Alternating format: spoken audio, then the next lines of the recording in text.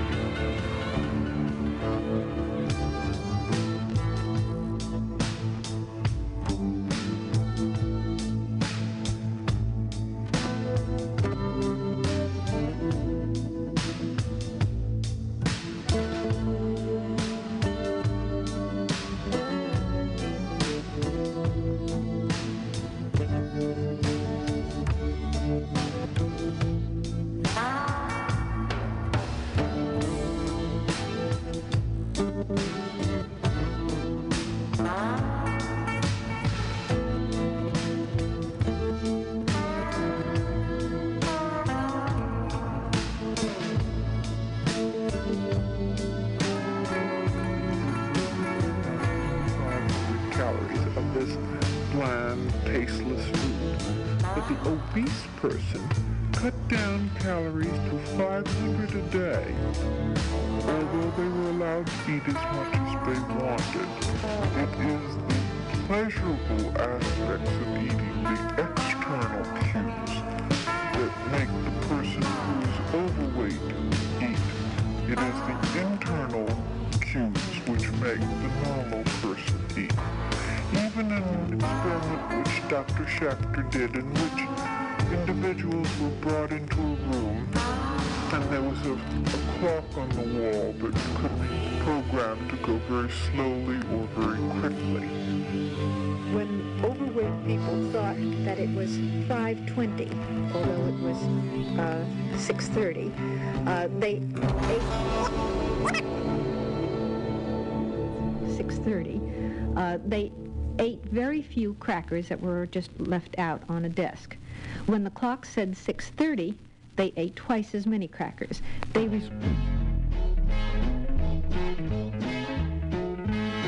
Now listen here, friends, I want to tell you about a brand new dance that you gotta learn to do. It's called the Okie Boogie.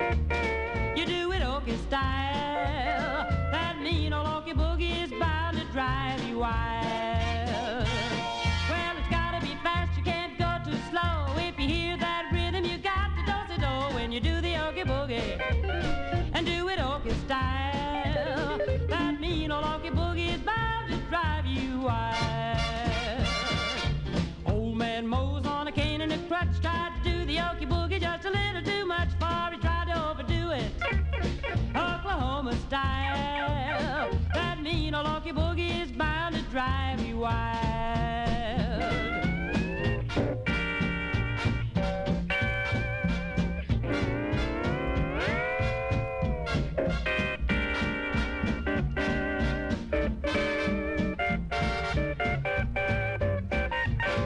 When you get the beat, I'll tell you what to do. Just grab your partner and follow on through. Let's do the Okie Boogie and do it Okie style. That mean old Okie Boogie drives everybody wild. Well, it's gotta be fast, you can't go too slow. If you hear that rhythm, you got to do-si-do when you do the Okie Boogie and do it Okie style. That mean old Okie Boogie is bound to Flat Black Plastic, MutinyRadio.fm. I'll tell you what to do.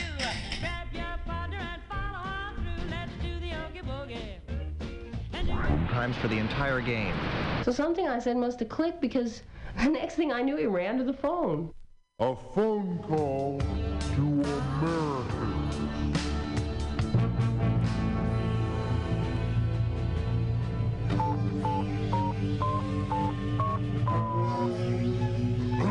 Hello? Some Americans there? All right. Never mind. I'll write them a letter. A letter to Americans. Dear America. Well, I was calling to invite you to a party. It seems that a certain Vivian is celebrating her 200th birthday. But before you RSVP, maybe you ought to know a little more about the birthday girl. America was born on July 4th.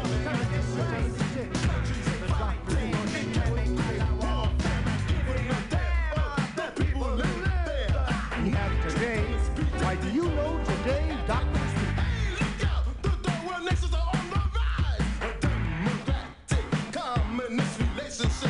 Won't stand in the way of the Islamic cause.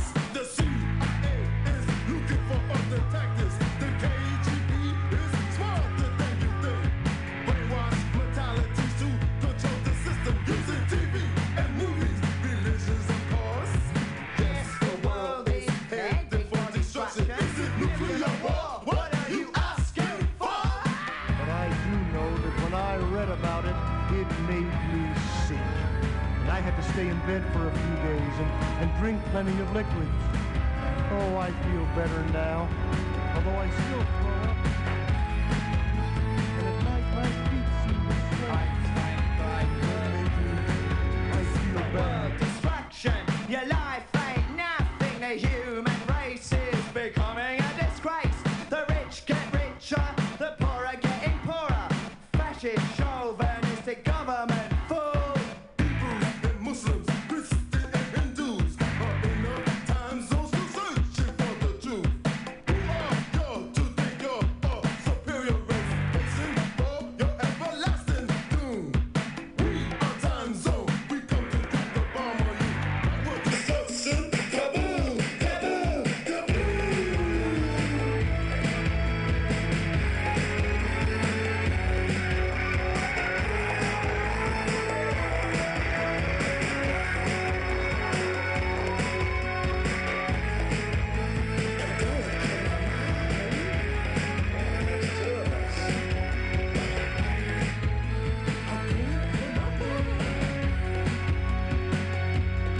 this is a world destruction. Your life ain't nothing. The human race is becoming a disgrace. Nationalities are fighting with each other. Why is this? Because the system tells you putting people in racist categories. Knowledge isn't what it used to be. Military tactics to control a nation. Who wants to be a president or king? Why, do you know today, It's going to work against you. Nothing in your power that you can do. Yes, the world is headed for destruction. You and I know it. The Bible tells you. If we don't stop to look for a better life, the earth will be destroyed in the time zone. In the time zone. In the time zone. In the time zone. Bring about destruction. In the time zone. In the time zone. In the time zone.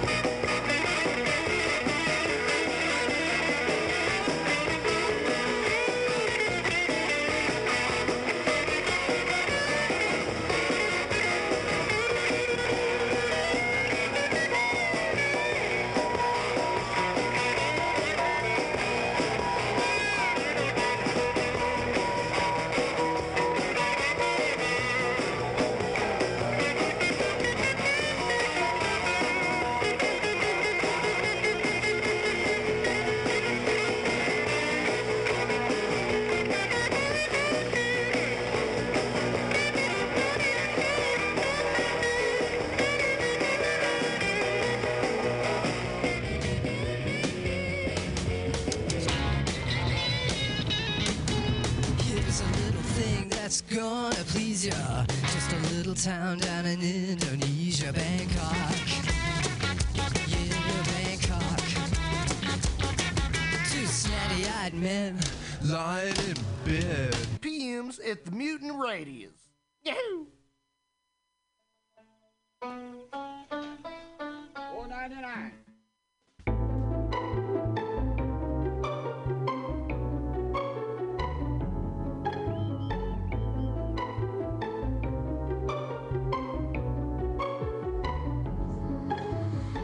Cha-cha-cha-cha-cha-cha-cha. You guys are listening to the AltaCast here on MutinyRadio.fm. It's Wednesday. It's high noon. I am high because I just had a big sip, about a half a bottle of the Alta California Botanicals Anxiety Tincture. I am feeling no anxiety whatsoever about the show today. About anything, really. Thanks, Alta California Botanicals. I am joined by my co-host, LaToya, the Sheriff of Truth Win. Good morning. Afternoon. Yeah, high noon, baby. I like that purple eyeliner you're wearing. Thank you. You all can't see it on the... Is it purple or is it blue? You're looking super 80s. You look like... It's because of David Bowie, that's all. I was wondering. Yeah. Colors. Things are going to be okay, everybody. We still can listen to his music. We're also joined today by Steve Poggi. Back again like a bad penny. Steve Poggi, comedian extraordinaire. So that means we have two misery people in the house. Yeah. Absolutely. Yeah. We lost the Rams. They're gone. Oh, that is really messed up, dude. Like, Gone. what are they going to do with the arena? They're going to turn it into rot. junk. Who fucking cares? The Chargers are leaving too. What are they going to do with the Oco or whatever I have no idea. I forget what their stadium's called. Yeah, It's not Orca. No, it's not The Orca. Oco is the Oakland Coliseum, Raider Nation, which we heard they might or might not be leaving. None of this interests me that much. I just have to listen to my boyfriend talk about it all the time, so I'm like, it's one of those things. You gotta get an earful. The only reason why the Lambs interest me is because they came in '95. And they at least they've won one Super Bowl, and they've went to two. Yeah. And the thing is, St. Louis is in the shithole as it is with what's going on. And the one thing that at least can pull St. Louis's together was like football, like sports, like people love the Cards and all that shit. And now that the Lambs are gone, it's kind of bittersweet. Kind of sucks. People are going to be fighting in the streets again. Yeah. Killing each other. I mean, I guess No this one is gives a one way fuck. to unite people in St. Louis, like black, white, brown, whatever, that everyone's pissed off. So that's one way, so they can burn the stadium together. Burn the stadium That's together. called unity. Burning the stadium together. You know, the thing is that maybe the United States does need a big war so that we can... It seems like we don't... I don't know. I say reuse it, repurpose it for another thing, but it seems I like do too. we just knock it down and make something better. Like they tried to do in Santa Clara. Oh, And that shithole where they're going to be having the 50th Super Bowl, calling it San Francisco. It fucking pisses me off. That's not San Francisco. They've got the 50 in front of the city hall, and every time I go by it now, people are taking pictures in front of it. Oh, look, 50, Super Bowl 50's in San Francisco. No, it's not. It's in Santa Clara. It's in Santa Clara. It's not here. I used to be able to look at Candlestick from my house. Aw. And it's really sad. It was just like, if they would have just had one more year, if they could have had the 50th celebration there. What's happened with Candlestick? Do we blow It's that gone. up yet? It's They gone. blew it up. Yeah. Well, They done blowed it up. They didn't blow it up because the neighborhood was like, they were worried about asbestos and what have you with all the dust. Yeah, sure. So they took it Cousin down. Festus and his asbestos. Yeah. They took it down piece by piece like a Lego. And it came down pretty quick. I went by there and took pictures and what have you. That was really sad too. I don't even like football. And like, just like the fact that I'm like, oh, Candlestick's gone, and then now, you have it the stadium Santa Clara. That's not the same not thing. San Francisco It's not 49ers. San Francisco. Not. That's like, it's a suburb. It's a suburb. Absolutely. Yeah, it's okay, whatever. I'm upset about it too. It's so stupid. And you know what? You're going to be really upset when the Super Bowl, when all those people come. Oh my God. You're going to get it. Well, maybe I'll go down and I'll pass out flyers for the Mutiny Radio That is a great 2016 way. Comedy Festival. Do that. And I'll be like, hey, you're from out of town? Oh, you're from Texas? We have a Texas comedian coming. Stick around. Yeah, well, during the Super Bowl week, that's the highest time for prostitution. Oh, sweet, I can make some money. Anything, yeah. So if you want to get out there and fucking shake your meat fan, Yeah. people will pay for it. I was thinking about stripping on the weekends. Warren Sapp got busted after the last Super Bowl with 2 hookers. That's the thing, man. If you're going to get hookers and you're famous, you have to pay them. All right? You can't just try to not pay the stripper or the hookers. Because hookers got feelings. Hookers got feelings. Stripping and hooking is different, though. Because Right, one of them, you right. just wipe your vagina juices on them. And one of them, they wipe their penis juices in you. So it's a little bit different. There was some strip club in the east side of Illinois that my buddy was obsessed with. The Roxy? I wanted, maybe that was it. No, there was a... It's not Pink Slip, because that's the black one. No, it was a Pink rundown Slip. one, though, but... Circle. I used to hang out on the east side. That's why I'm trying to go through them. Maybe it was wrong, but the guy's hook to try to get people to go was, you can get your nose wet for $1. Oh, That's gross. What he would tell people. Like, Dude. I don't think I want to join that. If it was the Roxy, that was my favorite one. I used to go there and have coffee. I can't remember where. The first time I went into a strip club in St. Louis, like when I turned old enough, we walked in, and I looked over to the left, and there was a cocktail waitress, and there was this big trucker guy, and she was sticking a beer bottle in his ass. And Wow. my joke was, hey, it's prison with a cover charge. Come on in. Wow. And he liked it. I just can't. I just can't. I don't understand why people like to stick the things up their butts now. If I'm on top and you want to grab my ass a little and kind of go, and you're sort of skirting the edges there, that's fine. But what are we putting things in there for? I think people just get bored. Yeah, boredom. You can only put your inflatable blow-up fist in so many holes before you're like, well, let's stick it in the old butt. Let's see what we get out of that one. Wow.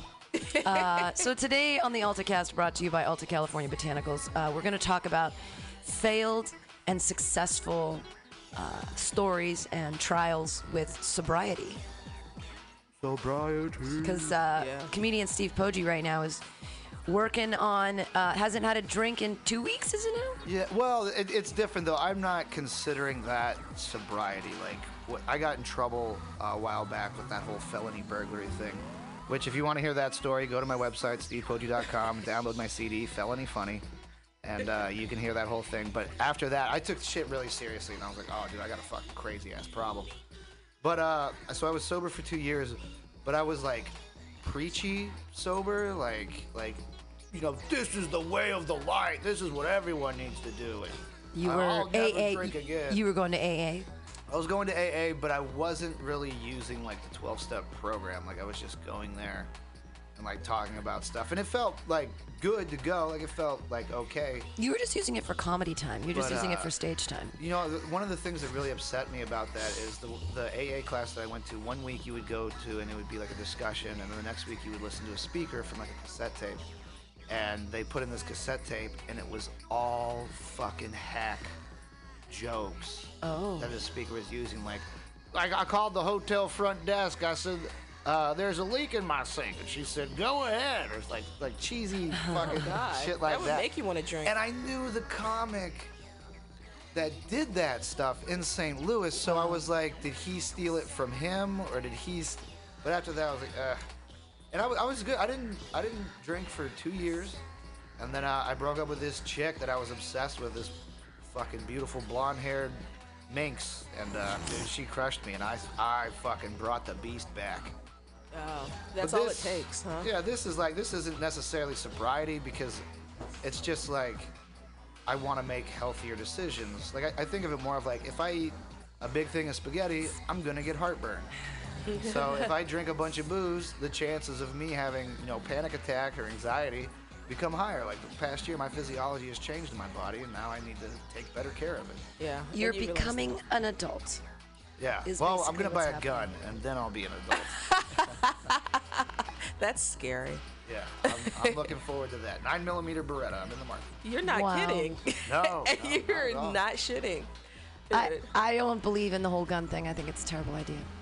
I love guns. Yeah, everyone loves guns. You're an American. It's built into your DNA. Goddamn right. It's built in there. I like bows and arrows. Yeah, that's just in my blood.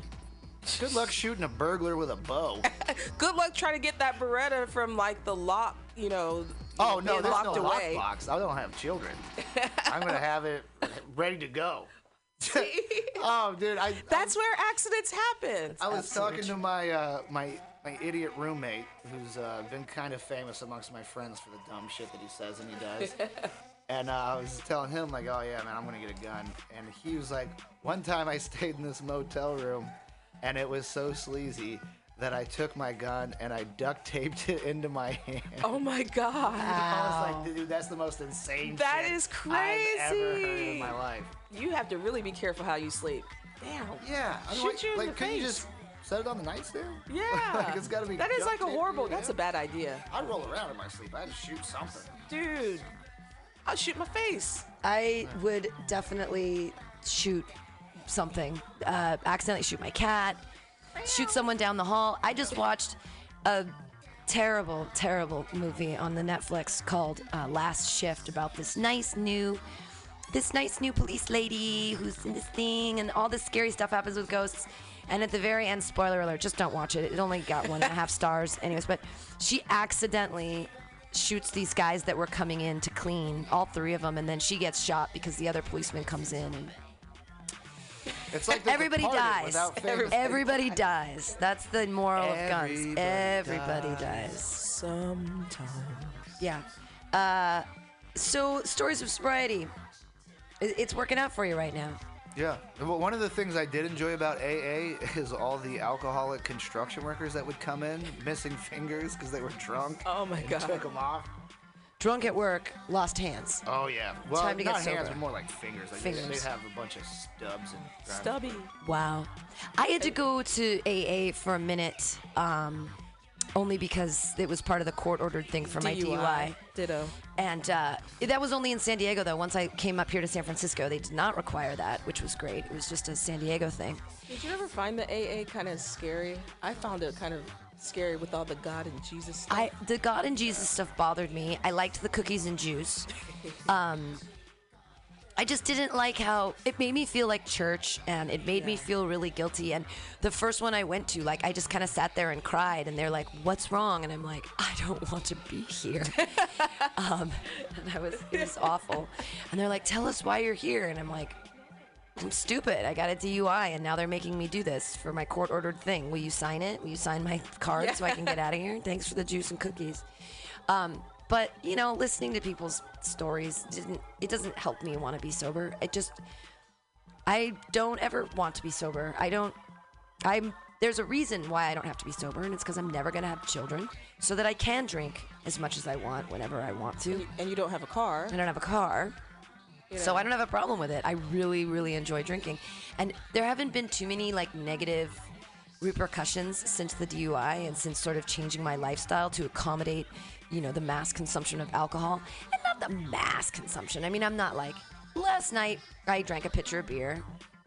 I don't think that's that crazy on a Tuesday. No. You didn't do shots. I don't do shots, Yeah, not they all anymore. fucked up. I'm an adult. It wasn't like you were going all like Keith Richards with like a bottle of Jack Daniels in your hand trying to swig the whole bottle. No. I mean, I just even I was talking to Hoji and saying like I'm trying to take a break a week from alcohol. Mine is just vanity. I just want to lose some weight. Dude, I've lost so much weight. Yeah. Because I haven't drank at all since 2016. So I've lost about 15, 17 pounds.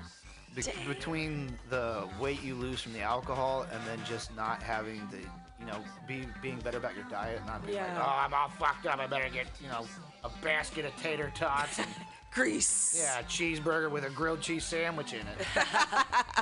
That's when it gets bad. Yeah, I mean, to me, it's all about vanity, and and that has something to do with your health as well. So that's why, because I noticed during the Christmas season, I was ultra depressed, and so I found out there's this app called Saucy where you have liquor delivered to you. Oh, yeah. And I took advantage of that for about 2 weeks, and couldn't get out of bed, but I was drinking the hell out of Cook's Brute sparkling wine. And I was just really down in the dumps. And then I was talking to a friend. He's like, yeah, I'm going to take a break for 2 weeks. And he's a hardcore drinker. And I'm like, dude, if that guy can do it, I can do it too. So it kind of motivated me to, like, you know, I've noticed I've, like, kind of gained a little weight since. And I'm like, you know what? Fuck this. The booze will still be there. Let me, you know, lose some weight or something. Well, vanity sobriety. I mean, there's a lot of ways to stay sober, and vanity sobriety is one of them. Yeah. Well, my biggest problem with the AA, like other than like the super like religious like God stuff, was this sense of like you have this disease that you're going to live with the rest of your life. I couldn't handle being like, oh, I'm just fucked up for life, and I just got to carry this cross. But I've seen other people where it's like, dude, you have a disease. Like, you are fucked up for life. But I never felt like that. So, but to have like no like recovery, like never be fully recovered, to always live with that, it just seemed like you were in this like weird state. And I didn't like that. Yeah. It also bothers me, and it's like that. Maybe we'll watch a clip in a little, or listen to a clip from the South Park where the dad goes to AA and he's like, that's it, it's a disease, I can't help it, and he just keeps getting drunker and drunker. I can't help it. And I feel like it is sort of a cop-out. It's not me, it's God, it's in the hands of God, I can't do anything. You weak piece of shit. You can't, it's not me, I'm powerless, I need a higher power so I won't drink. Seriously. Dude, some people do, man. Some people get so fucked up. But what's wrong with them that they can't say, oh, I am a human being with thoughts and feelings. People that blame things. Now, I don't believe in the existence of a God anymore because I was raised to believe in it, and I drank the Kool-Aid, hook, line, and sinker. And now what I say is that there is no God, and you people are just weak. And it's a disease. You know, it's a disease if you get to the point where you have DTs and you can't live your life without drinking alcohol because you're so shaky that you could have a seizure. Okay, that's when it's a disease, but it's still not in the hands of God. It was in your hands, you couldn't handle it. And it's the same thing when if you're addicted to heroin, you're fucking addicted to heroin, and it's not like I'm just gonna stop because your body's like, I need this heroin. But are any of us like that far down the road right now? I don't think so. I mean, don't get me wrong. Like that's the big thing about it is everyone's shit is completely different. So if you don't have a good way of being honest with yourself or looking at yourself in like a reflective manner, then you're gonna be fucked. But I feel like a lot of these people that get super far down the rabbit hole, it's more of like a self-punishment. Sure. Like it's not suicide, but it's like I said, I was sober for 2 years and I broke up with this girl, and then I felt bad and she had like cheated on me. So then I felt worthless. So then it was like, I'm just gonna fucking shove this shit in my face and get all fucked up. Yeah. And I did for a long time, but man, fucking, I've been tased, hit in the head with fucking bottles. There's also the factor that a lot of, people turn to like drugs and alcohol because of trauma, childhood trauma and other things that have happened in their past. That I noticed even when I went to AA because of my DUI, and I never heard anyone in that whole group when I would go talk about like anything to do with their childhood, and I think that has something to do with why people do what they do. There's something traumatic that has happened to you that you go so down in the hole, and you might have it like in a black box in your head one day, and then all of a sudden there's something that unleashes it, and all that comes back to you, and then you go down the downward spiral basically. And I don't think a lot of like AA, they don't talk about that as much. Sure. I feel like it's a lot of people who have had something horrific happen to them and they refuse to accept it as reality. Yeah. So then I think that's where you get a lot of the suppressed stuff. Absolutely. And because when I remember when I was going through it, I described it as like, imagine like you're standing in a river, right? And then like your problems and your thoughts are like these boxes that are floating down the river. And you see this huge big box and you're like, oh God, this is gonna be a big ass fucking problem. What the hell? And you open it up and then it's not that bad. And you're like, oh fuck, that's all right. But then you see like a little like ring box floating down. You're like, look at this sticky thing. Like, oh my God, there's something intense in here. Yeah. This is really fucking me up. Yeah. I like that metaphor. See, I don't drink because I'm trying to escape anything. I drink because I'm fucking bored. And why do I smoke so much weed? Because the world is a boring, lackluster place. It's not fun, and I just have much more fun when I'm high. Yeah. That's pretty much it. Like, you know what? Babysitting, it's okay. Babysitting when you're high is fucking fun. Like, oh, we're going to a park. I'm going to walk around with you, and we're going to play on the playground. I'm going to follow you around. I hang out with a 2-year-old, and he is so entertaining when I'm high on weed. Now, I would never show up drunk to a nanny gig, but I'm always high. And then someone might say, oh, well, you have a problem with marijuana. No, I think marijuana is the motherfucking solution. It is a solution. I don't believe in that. Come on now. I run when I'm stoned. I clean when I'm stoned. I work when I'm stoned. And I can handle it because I know how my body functions. I know my body. I think a lot of people don't know their body. That's the problem. Sure. And they're so used to people preaching to them about, well, this is what that does. And they say, okay, and they run with it rather than like, well, let me see how my body will perform with this, and I'll make my own decision. People are robots. They're used to everyone making decisions for them. Right. And that's the problem. And when it comes to alcohol, I was raised Catholic. Catholics drink. So, I mean, I was drinking when I was a kid. So, I mean, it was nothing to me in high school when people were getting drunk. I wasn't getting drunk. I was getting high and taking ecstasy. I had surpassed that already. And now I notice I do drink a lot more, but it's not... Maybe you're a bartender. I'm a bartender, and I just admitted that I was depressed and I took advantage. And the thing is, I'm not in denial about that. And I knew I'm like, let me get out of this hole. You know, it's just those things where it's just like, I'm not gonna let this take control. You know, I'm not gonna use this as a clutch. I was sad for a couple weeks. Get the fuck over it. Keep going. Go for a run. Shit. Yeah, absolutely. But I mean, it is like Pam says, because now, like, because I've completely eliminated drinking, and then with marijuana, it's like I'm probably at like 3 or 4% of where I was, to where like yesterday I didn't really smoke till like later on in the evening, because it does fuck with my sleep. That's the biggest change so far with the pot, is not smoking. Like, it's hard to go to sleep, but I've hit that point now to where it's like everything feels really fucking boring. Nothing. Like, my favorite thing to do would be to, smoke a joint and then go lay in the bed and watch Cosmos and fall asleep. Like, that was my absolute favorite thing. But you lose that thing, but at the same time, it's like, okay, so things are becoming kind of boring. Well, I need to make them more exciting then. I need to just throw myself into something silly, because I was into Christmas music and all kinds of shit. And so that's why, like, with this date thing that I'm going on, me and this chick, we're going to go to Point Reyes, and then we're going to walk around. But then I decided to make this game for, like, while we're walking around, of just, like, goofy shit, because she's also a comic. So that's sweet.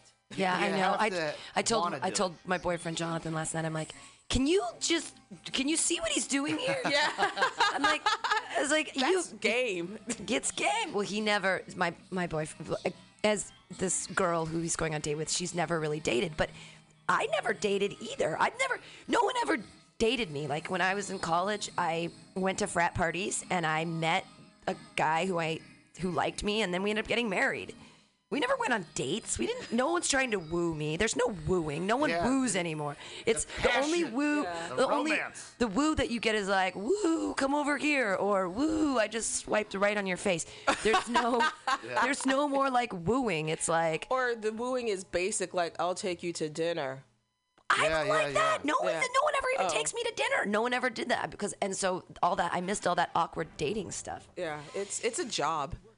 That's what my good friend Katie says, is that she was dating for a while. She dated all last summer on the OkCupid, and she's like, it's a full-time job. It is. She started drinking a lot more, because what else do? You don't want to go out to coffee with a dude. That's dumb. No, there are a lot of people that do coffee dates. I'm like, fuck that. Let's drink. I'm like, yeah.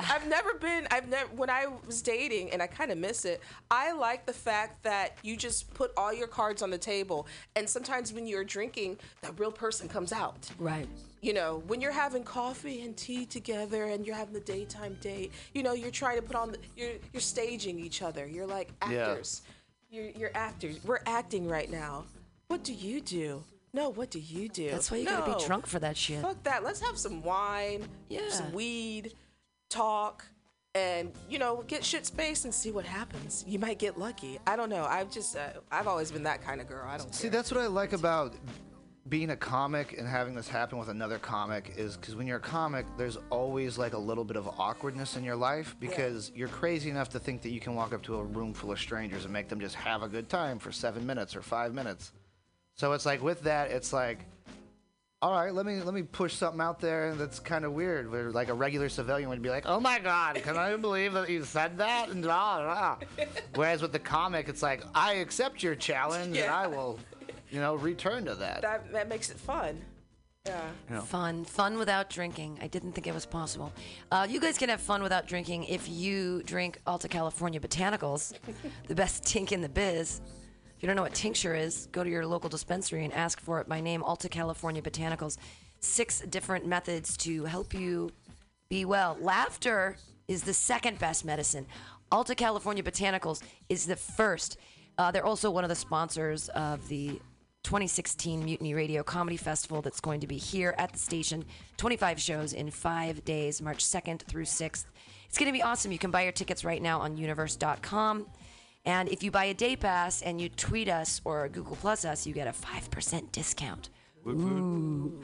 But not if you buy individual tickets, only if you buy the day pass. So you gotta, but the day pass means you could go to all 5 shows for a mere $35. And if you do all the extra tweeting and twatting, then it's only $30. You get to see 5 hours of amazing comedy from 24 international and national comedians and 20 in-town comedians. It's gonna be a really good time. So, and there probably will be drinking. And one of the good things about Alta California, too, is they're one of the few tinctures that actually have a sticker on there that gives you a breakdown of how much of each cannabinoid is in each batch so you can get a more approximate idea of what you're ingesting, what you're taking in. And it's not just about, like if you want to get THC and you want to get high, you have that option. But then there's other cannabinoids and acids from the plants that are kind of utilized for you to help you with specific things. So, like, one thing, like, even though I'm sober now, or not sober, just, enjoying my health, I still will use the anxiety relief, which is mainly CBD. There's trace amounts of other cannabinoids in it, but it's focused more on just the CBD, which is what you're hearing a lot of in the news with the medical people and solving seizures and stuff like that. Yeah, seizures, kids with epilepsy and... their lives have been changed by taking a combination of cannabinoids, but specifically CBD is one of them. But in combination with like THCA for pain and all these other things, it's really quite amazing stuff. Science. And if you have questions, if you're trying to cure something specific, or if you really want to remedy like something within you, you can always give us a buzz on the hotline bling. Yeah. And, if we don't have that information directly for you, we can definitely get it for you for what would be best for you to take. And there's some new ones coming out on the horizons to aid with insomnia and other things, too. CBDA is the new thing. So THCA is the acids of THC, and if you heat it up, it becomes THC. It's like when the plant is growing, it's the part of the plant that's like, hey, grow, grow, grow. And it's the acids of the plant. And it's a massive anti-inflammatory. It's really good for you. It deals with pain. But if you heat it up, it turns into THC, nightmare juice. But now there's CBDA, so it's the acids of the plant before it flowers when it's specifically a CBD strain. And this stuff is supposedly off the charts. They're bringing it in to us today. I believe we're going to be guinea pigging it. And you'll love this. It works for weight loss. That's the one that I remember you discussing. CBDA. Yeah. Just this one of the guys who works up there at the farm and with the Alta California Botanicals, he said he's lost 40 pounds and he's attributing it to the CBDA. Wow. And I was like, dude, Al, if you've got a weight loss cannabinoid, you can make $1 million. Like, it's going to make more than $1 million. And that's why I always tell people, like, it's not, like, if you want to get high, you can get high, but, I wouldn't necessarily recommend anybody who's never smoked pot or drank to do so. But at the same time, if you want, I would never tell anybody to go pharmaceutical routes or things like that. So it's like, if you're looking for the holistic approach to, a better wellness and a better being, I think this is a great place to start. You got to do a little bit of experimenting because it's still, on the cusp of science and coming out of what things can and can't do. And it does react differently for different people, like with the THC, the euphoria. I hate that shit. I don't even like looking at the bottle. But Pam loves it. I love it. I love it. Yeah, I love it. So I mean, fuck that, dude. That is a panic attack in a bottle. And you experienced that, so that's why it's just dude, like, yeah. It took me to the fucking nether realms, and I never want to go back there. Alta California Botanicals, bringing you to the nether realms. So they're one of the sponsors of the festival, but another sponsor is PBR, which is very exciting. Yeah, I got a Paps hat. Paps hat. Yeah, still supporting it. Support PBR. Also, Asiento up the street from us. They are going to be, if you say that you're coming from the Mutiny Radio Comedy Festival anytime during the festival, they're going to give you happy hour prices all night. Oh, wow. So that's exciting. There's special party on Thursday the 4th at the Eagle SF. They're one of our sponsors, and they're going to be hooking us up. Also, Subliminal SF is doing all of our artwork. Auditory and visual mind control. And then Brainwash is another one of our sponsors, and they're having a special show on Saturday the 5th, which supposedly is going to have free beer at it. He's getting another sponsor for that, too, so it should be exciting. And I'm trying to work it out to see if it's possible. I still have to look at my schedule and film shooting, because I'm shooting Pete's feature-length film during this time. Ooh. But I might be able to transport people back and forth from places or to home with the van. Wow. As an added luxury. So instead of buying an Uber or something, it might be like $2 or something per person to anywhere in SF. So nice. It's going to be a whole shindig. Get a shovel. We're digging. It's hopefully everything works out and it's going to be a good time. It will. So go get your tickets and support us here at Mutiny Radio. So you guys are listening to the AltaCast right now. I am joined by LaToya, the Sheriff of Truth Win, guest Steve Poggi. I'm Pam Benjamin. We're going to listen to a little Amy Winehouse, and then we'll be right back. I mean, why not play some Rehab, right? Right. Yeah. And we'll come back with some more sobriety stories. I don't have any like personal ones, but I know people who've tried it unsuccessfully. All right. Enjoy some Amy Winehouse. She's dead. Oh. You know, it's really sad. They tried to make me go to rehab. I said no, no, no. Yes, I've been black, but when I come back, no, no, no. I ain't got the time, and if my daddy thinks I'm fine, just try to make me go to rehab. I won't go, go, go. I'd rather be at home with Ray. I ain't got 17 days. 'Cause there's nothing you can teach me that I can't learn from Mr. Hathaway. I didn't get a lot in class, but I know it don't come in a shot glass. They try to make me go to rehab. I said no, no, no. Yes, I've been black, but when I come back, no, no, no. I ain't got the time, and if my daddy thinks I'm fine, just try to make me go to rehab. I won't go, go, go. The man said, why do you think you hit? I said, I got no idea. I'm gonna lose my baby. So I always keep a bottle near.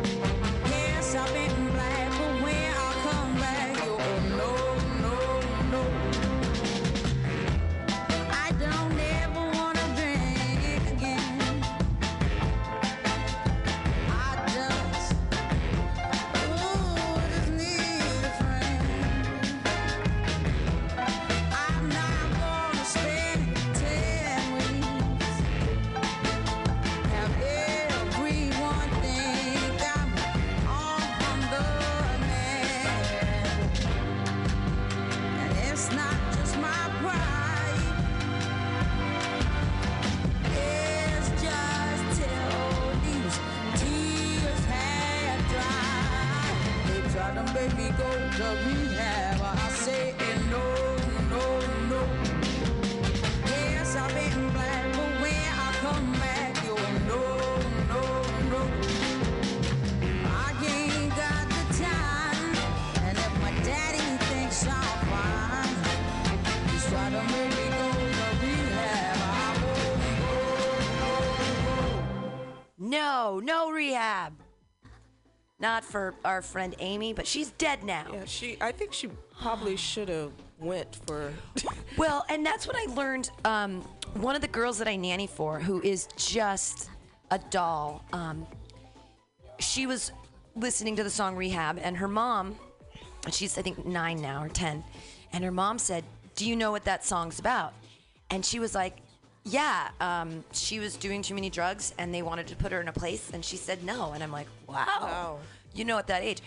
And then I said, oh, well, you know, but Amy Winehouse, she was doing all these drugs. And that's when the mom told me, she's like, she died of alcoholism. And I'm like, nah. She's like, she died of a heart attack because she was consuming so much alcohol. I didn't think that was a possible thing. Oh, yeah, alcohol can kill you. I mean, we've said this so many times before about things in moderation, right? You know, and that's what it. I mean, she took it to the next level. That's what happened, you know, and it's unfortunate. It really is, because you hear about people ODing on, like, you know, drugs like heroin and stuff, but alcohol is actually one of the scariest things to get. It's hard to get off of. It's really hard. It's the only thing you can die from withdrawal. With everything else, you'll feel like you're gonna die, but alcohol is the only thing with withdrawal can actually die. Yeah. So I drank a lot in college. I hung out with my then boyfriend, who became my husband. He was the president of his fraternity. It was a white fraternity. He was black. Didn't matter. I am a girl, and I hung out with him all the time. And I drank. I mean, I was drinking like, I don't know. I'm gonna guess. Because I would shotgun beers. I'm going to say I was drinking about 18 beers a night, like 18 Natty Lights. Damn. And at the time, I was in college and I was a dance minor, and I was pushing 150 pounds. I was about 148 or whatever. But I was working out all the time, and I couldn't figure it out. And I was like, why? Why am I so big right now when I work out so much? And it's just that the calorie intake alone of the 18 beers a night I was drinking, and these were like Natty Lights, so it wasn't like, you know, now I have 4 IPAs and I'm tossed because it's higher alcohol, and I don't even know how many calories are in that. But so I was hanging out with all these guys. I was really good at shotgunning beers, and it was like a game, like, oh, pink and shotgun a beer, it was so funny. And then beer bonging, all of that. I was very, very good at it. I excel at drinking. I'm very good at it. But when we started getting older and we were out of college, I was still friends with the same guys who were in that fraternity, because my husband moved on. He kept the same friends, and they did football. They all got season tickets for the Chargers together, and they were doing all this. And there's one friend who was like, he used to be so much fun in the life of the party and just a really nice guy. And then there was this woman that he met, and he decided to marry her. And I told him, I wrote him a letter. I was like, don't marry this lady. Your life is going to be ruined. And he was like, no, I think I love her. I think this is it. This is the one. And then, like, shortly after the wedding, they had their first kid. And then they ended up having 2 kids after that. And he hid his alcoholism so well. He was drinking. He finally got in trouble for it because he was drinking out of a water bottle at work, and it was vodka. And he was like bouncing down. He wanted to be a dentist. He ended up selling insurance. So he married this woman who was like not nice. He had a bunch of kids that I'm sure he loves his kids now, and he was living this life selling insurance that was just making him so unhappy that he was constantly drinking vodka. He had one in the car. He had one under his bed. He had one at work in the drawer. And so when everybody finally found out and he's like, hey, I'm an alcoholic, we were like, nah. And he was like in that withdrawal thing, like where he'd wake up in the middle of the night and he had to have that bottle of vodka under the bed because he'd start seizuring. But the thing that brought him there was that he was so depressed because his life was so not what he wanted it to be. Right. And like, is that like where so much of our drinking stems from? Is like, Yes. I'm not happy. But see, it's different for me. For me, it's different for you because you're social. This is what you're doing, because the majority of your days are spent with working at the station doing your comedy, and it's mostly social. It's not because like, you know, I went to a Christian school and I'm mad, so I'm going to keep drinking, or I don't get along with my parents, so I'm going to drink. No, it's because the fact of the matter is what you're doing, the environment that you're in is social. Yeah. And so that's part of what it is. You know, just like how I bartend, that's part of what it is. You know, but what you're talking about with your friend, that is one of the biggest things that a lot of people go through, but they're in denial because, again, like I was talking about, like how people are, you know, he conformed. Right. That's the problem. The people who try to conform, you know, go to college, get married, have kids, sell insurance, buy a house. I mean, there's so many unhappy stories of like that conformity. Get a GMC Suburban thing. Yeah, exactly. Those people are that suburban life. A lot of those people are miserable. That's why they pop pills and they drink and they hide it really well. Absolutely. Until the point where you can't hide it anymore. Right. Because they conformed.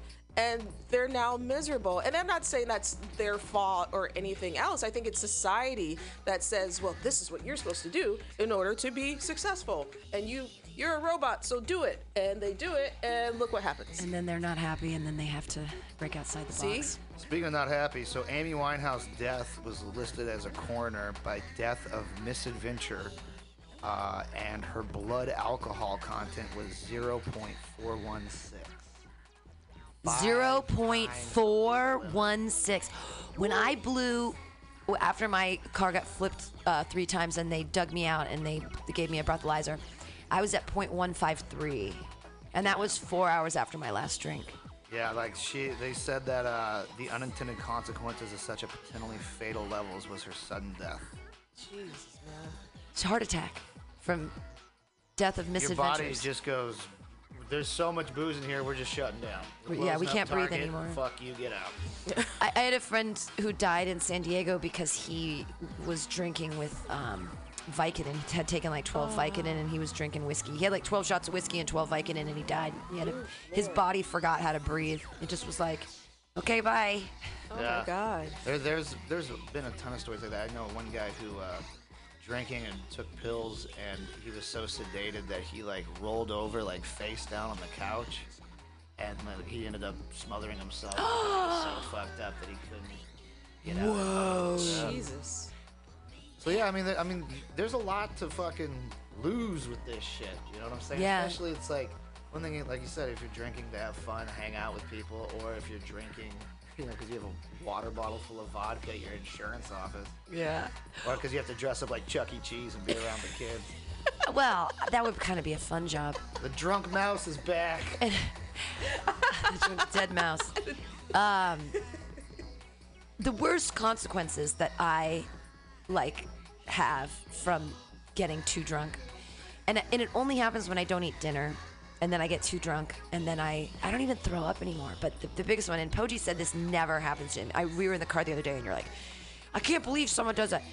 I've peed in strange places before. I've peed in plants, in hotel rooms, thinking that it was the bathroom. I've been woken up by people in a hotel room saying, that's not the bathroom, Pam.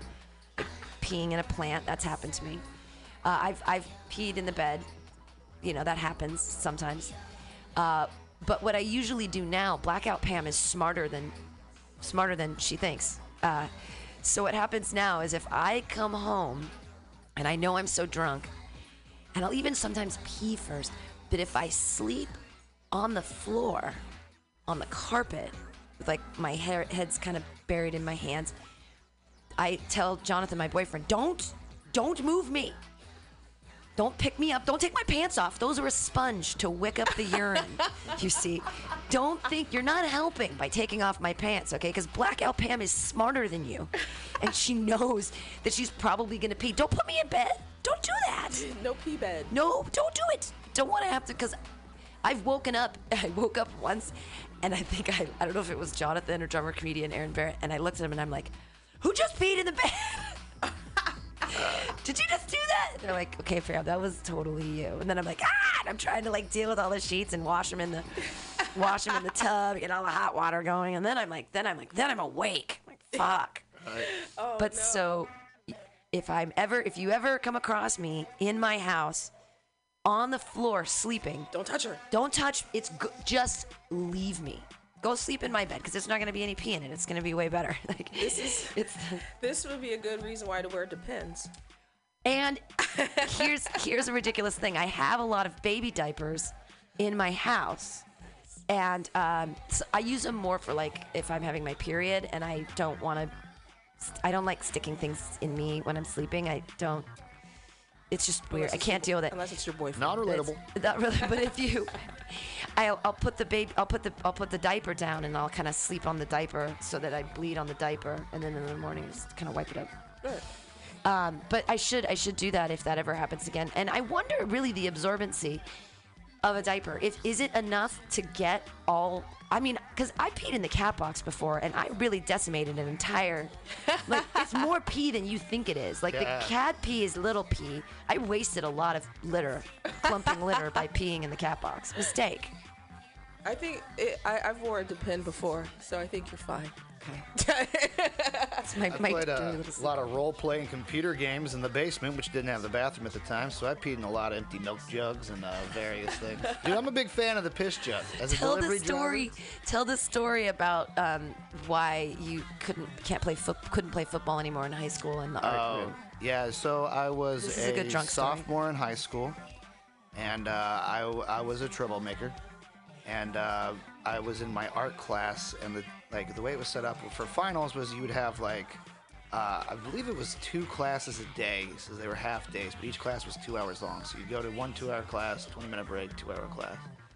And I was playing football, and I was in poor shape for a class, but she was like, look, Steve, she's like, I know you like football, you might not be into painting and sculpting, and that's fine. So what I need you to do is you're going to come in on the final, you're going to help me clean this room, you're not going to leave, you're not going to create a disturbance, I'll give you a seat, and you can pass and you can play football. I said, all right, great. So, again, water bottle full of vodka. Oh, wow. I brought that in, and after my first one, I'm like, I don't have anything to do for 2 hours. Fuck it. I was bored right before I even got there. So I pounded this bottle of vodka in 20 minutes with this juice, because we had a juice machine. That was when, they first started doing, we need healthy alternatives. Fruitopia? Yeah. So... Sugar. So then I get the juice, and I fucking slam this water bottle down, and I'm feeling fucking great. I get to art class, and I'm cleaning and singing and having a good old time. And sure enough, I've got to pee. So I'm like, her name was Miss Braun. I'm like, Miss Braun, I got to go use the bathroom. I'll be right back. She was like, no, you are not leaving this classroom. You're not leaving my site. You're staying in here for the whole 2 hours. I was like, no, I really have to pee. And she's like, it's too bad. I'm not getting out. So we had this little drawing room with a sliding door, and I have these empty water bottles. So I get this knucklehead who I knew, and I have him watch the door, and I go in there and start peeing into this bottle. But again, when you're drunk, you pee way more than you really anticipate, because alcohol is also a diuretic. So I'm filling up this water bottle. Next thing I know, I hear the door to the drying room slide open, and then I hear the teacher start screaming, he's playing with himself. He's playing with himself. Call security. He's playing with himself. And I come out of there, I don't even get to tuck my dick back into my pants. I just got to zip them up, pinch it off. And I'm like, what's going on, everybody? I ain't doing shit. And I hand the bottle of pee off to the guy who was supposed to watch the door who failed. And he throws it in. Back to the pee. This is where the pee comes in. He throws it into the backpack, but I didn't tighten the cap on the bottle. Oh, God, no. So he got pee all over his backpack and all over his stuff. Enjoy that, Richard Raines. And he got pissed off. So then she calls up the security. She's like, I need someone to come up here. I got a student in the class who's masturbating. And so the security comes up on their little golf carts. And of course, I know all the security officers because I've been in trouble nonstop. And so the guy's like, his name was Joe, and he was so cool. He was like, dude, you were jerking off in the class? I was like, no, man, it was really hot. I was just adjusting myself. My boxers were all wedged up. She wouldn't let me use the bathroom. And he's like, oh, you smell like vodka. I was like, I've got a pack of gum. He was like, all right. So I put every piece from that pack of gum. It was like one of those big extra Trident things. And I've got this fishing lure full of gum in my mouth. And I'm in there and I'm talking to the principal. And he's like, dude, this is 45 minutes till the end of the school year. What the fuck? And I'm like, man, it was hot, my shit was all bunched up and wouldn't let me go to the bathroom. And I said, fuck it, I'll go in the laundry room and just, straighten my shit out. And so then this cop had to come in and, investigate me for, some sort of, sexual crime in a public school campus kind of thing. And he's like, ask me all this stuff, do you have urges to masturbate frequently? And all this stuff. And then finally I was like, officer, look, man, I just got really fucking drunk, and then I had to pee, and then she wouldn't let me out of the classroom. So I tried to pee in this bottle, and she fucking busted me and caught me and said I was jerking off. And he was like, oh, all right, fine. And then he goes back and he's like, nah, the kid wasn't masturbating. He's like, we're more than 100% confident in that. He just had to adjust himself or whatever. But since I got kicked out of that classroom, she failed me for that class, and then I became ineligible for the junior year football season. Should have been like varsity. Yeah, so then I practiced the whole year through the team, and then finally, after the first quarter when grades get semi-reported, I was eligible again. So I'm practicing all week leading up, and it turned out to be our homecoming game, and I'm finally back on the field. I'm finally starting. The game's Friday night. Wednesday, my grandmother dies. I have to fly out to Missouri, and then the godmother who I was living with at the time calls up and goes, I can't handle living with a teenager. He's not coming back. And I never got to play. Oh, my God. Again, but I practiced every single day, and I still have my football helmet because all my gear was with my buddy, and they kind of hawked over my shoulder pads and everything else like that, but he saved the helmet for me, so I still have it. That's so bittersweet. And I never played again. And I didn't want to play with other people. And why is Steve Poggi going through sobriety? It seems that this has been, I know you're 30 now, so that was half your life ago. 31, February 25th, 32. We're getting old. You're, sure you are. Yeah. Aging graceful. Yep, there you go. Yeah. So, it's a thing. I didn't start drinking till I was I drank because my parents always drank, but it would be a sip of Dad's beer, or they'd be like, would you like to have a glass of wine at Christmas? And I was so Christian that I didn't do it. There was a Christmas party I went to at the Orvik's house, and I drank eggnog, which I love eggnog. If you've been listening to other shows, you'll know that I love the fuck out of eggnog. And so I would hang out at this one house, and they would be cool with drinking, and I never really got super wasted, but I was I had a couple cups of eggnog, Right. But I didn't really drink in high school, and then I got to college, and I was like, I found my thing. College turns you out. I think I found it. Yeah. I was like, I'm going to do lots and lots of acid and smoke tons of weed, and I love drinking and smoking, and I'm good at it. I'm fun. I'm way more fun. I went from being super stick in the mud prissy pants to being I am fucking fun. Yeah. So, there was that one almost rape, but other than that, it was really... Almost. They didn't accomplish. I didn't get raped because the thing is that I've always been I hang out with dudes. Right. I'm the girl that hangs out with dudes. It's just been the way it is. And comedy makes a lot of sense for me because it's all dudes and I just hang out with them. And I've always been that way. I've always just wanted to hang out with the guys. That's kind of what I do or what I enjoy doing, and I seem to be able to relate to them and deal with it. Frat guys and everything. I don't usually have girlfriends, I have a couple close girlfriends, but mostly I hang out with dudes. I'm high now, by the way. So that shit is hitting me. The CBD and the THC are being synergistic. Roaring up out of you. They're synergistic. But so this is the rape story. So I was really good friends with all the guys. We'd hang out, and we all went down to Rosarito to stay for spring break.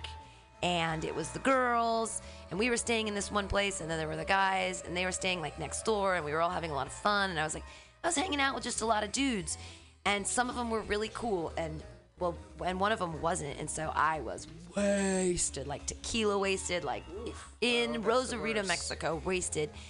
And this one sleazy frat guy brought me upstairs, and he was trying to get my clothes off, and I was out, and this guy, his last name was McCune, and they actually owned a bunch of they sell cars in San Diego. So it's the McCune family. He came upstairs and he saved me. He was like, what the fuck are you gonna do to Pam? And I think he hit the guy, and it was a big thing. He carried me downstairs and took me to a different house entirely, and was like, you're safe here, you're staying here. Wow. And he saved me from which could have been a potential gang rape, because I mean it was a bunch of guys in a frat house all in Rosarito, right? And there's drunk bitch upstairs. I mean, it could have been really bad. But one of the guys wasn't a dick, and isn't that so nice? Wow. Just takes one. It just takes Because that could have one. altered your whole experience, you know. Oh yeah, you know, definitely. That would have been a pretty awful thing to go through in college. Yeah, well, especially if they were drunk and they were like, "All right, guys, she knows we got to kill her. All right, that's our lives are at stake here." Oh my God. I think that I don't know. That's what you do with drunk girls, isn't it? In fraternities, you find them and then they're wasted and then you all have sex with them. That's what happens, right? In fraternities. Yeah. I mean, I never went. I skipped that institution. I stopped going to frat parties my senior year in high school. Yeah. Yeah, I knew better. I'm like, because after just seeing what was going on, and I'm like, this is some bullshit. This is some rapey stuff I've seen on Lifetime rapey before. stuff. A lot of hormones. Yeah, getting mixed and in it's with just like, and the booze thing is, and then we're high school girls on top of that, so that's even like, Oh, God. yeah, like you're definitely prey. That's And- strawberries in the fruit salad. Right there. And, you know, I've always been afraid of frat parties after having seen what was going on, and I went to art school, so we didn't have fraternities. Right. But Well, I went to UCSD, so they were all smart guys. So that's the thing, is I was like, oh, smart guys, they must all not be rapists. I don't trust But them. I think it goes across all, just because you're going to college doesn't mean you're intelligent. Although UC San Diego was kind of like a smarty pants. You know, I've seen a lot of like house parties where a chick will hook up with a dude, and then like the beta males, the like lesser dudes, think that like, oh well, since she fucked him, she'll definitely fuck me then, because I'm better than him. And like, I've seen a lot of that kind of shit, like people getting beat up for that kind of stuff and everything. Yeah. Yeah. I had so when I was in high school, I was convinced that alcohol was kind of bullshit and the people that blacked out were all full of shit because they were just being who they wanted to be or saying what they wanted to say. Because when you're in high school, you just get drunk and, you know, I don't even like Becky. She's a bitch. Like shit like that. But when I turned 21, that was my first blackout time. And I hooked up with this chick, like woke up at her place and like had no idea where the fuck I was. No, it was my 21st birthday. Fucking was insanely hungover, and worst of all, like we had fucked around hardcore to the point where that flap of skin that holds onto your tongue, it was cut in from me trying to extend my tongue further than it was capable of going. That was a rough one. Well, at least you sobriety. Yeah, I had her drop me off at the gas station. Had me drop her off at a gas station. I went into the gas station. I bought a tall can, cracked it open right outside. Didn't know that was illegal to do, and just drank it till my buddy Ronnie came and picked me up. Happy 21. Dude, Nice. this is why they should lower the drinking age, I think, to 18. Well, I really do. I'm sorry, if you're able to go to war and kill people, you should be able to drink. Absolutely. Because that's going to fuck you up, so why not fuck yourself up? Exactly. And the thing is that hopefully with the future that's happening, people will be more apt to use marijuana as an introductory sort of drug, as opposed to like it's a gateway drug. Well, alcohol's a gateway drug. Anything is Prozac is a gateway drug. Fucking all of it's a gateway drug. And vitamins are a gateway drug. Are you fucking kidding me? Getting people used to the concept of taking something besides like a food substance. Like, we've made this pill for you. Here, kids, take your vitamins. Here, kids, take your vitamins. That's just totally a way of like inoculating them against the fear of taking drugs. I won't even take aspirin anymore. I will take ibuprofen if I'm in a lot of pain. But other than that, like, man, I'm gonna smoke weed. I try to avoid taking ibuprofen or anything, you know, unless, you know, if I'm really cramping and I'm in a fetal position and I'm like, I can't take this, I'll take some ibuprofen. But I mean, to me, a lot of pills, like I say, they're a way to control. They're mind control to me. Sure. And I honestly, though I'm a bartender, I do feel that out of everything drug-wise, I think alcohol is like one of the worst. Yeah. It is one of the worst. But it's so okay. Black out. You don't black out on marijuana. Yeah. I've never smoked so much weed that I'm like, I don't remember anything that happened. That Well, unless it's really doesn't happen. boring. Then you're like, what happened? I don't remember. Oh yeah, I just talked to Mike about Walgreens. I mean, you still have people it's in not a society. blackout. Yeah, it doesn't black you out. Well, you still have people in society that talk about marijuana like it's so evil, but they will drink like a 12-pack. Yeah. And I'm just like, you make no sense. You make no sense. How dare you talk about marijuana that way? Here, and I'm gonna give them some Alta California botanicals. It's we're at the top of the hour, so we're gonna tell you guys that you're listening to the AltaCast here on MutinyRadio.fm. Thanks for listening, downloading this podcast, or if you're listening live. You guys aren't. I told you to call in.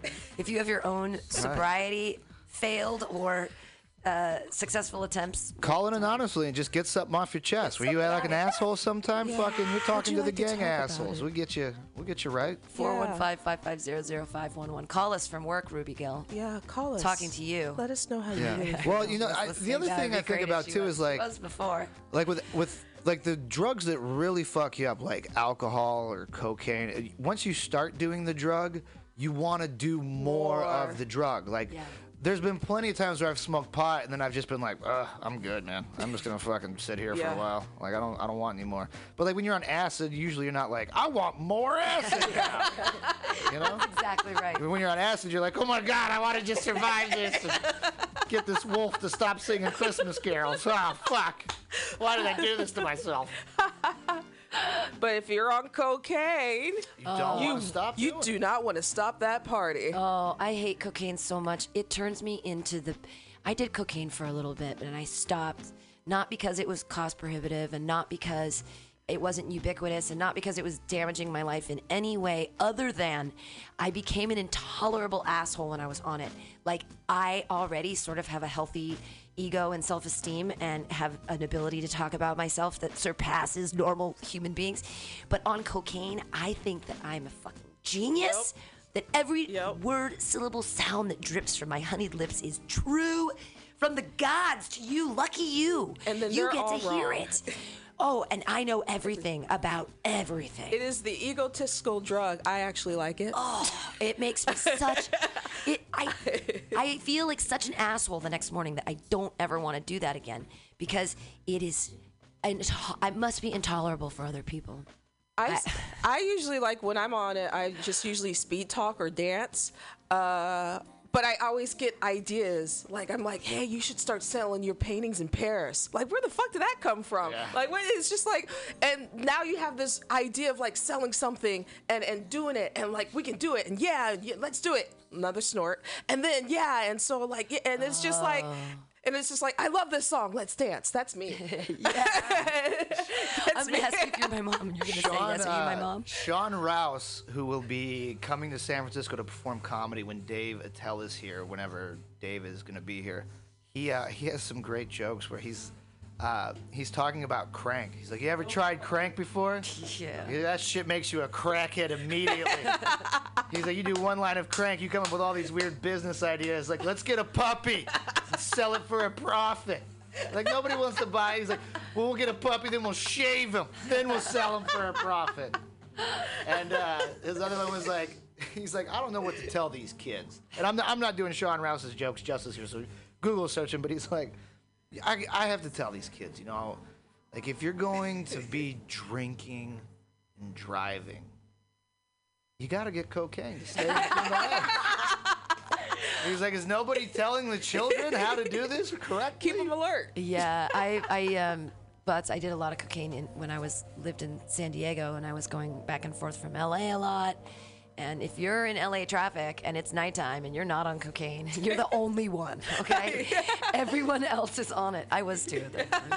One more Sean Rouse joke. He's talking about a buddy of his smoking a joint that was dipped in formaldehyde. Oh, God, the PCP, and the then, fake PCP. He said, he goes, I talked to the guy the next day, and he goes, the guy started freaking out. He said all these demons came to show up and drag him off to hell, and after that, he was so scared that, he didn't do drugs anymore, and he just went to church, and he was like, what a horrible drug.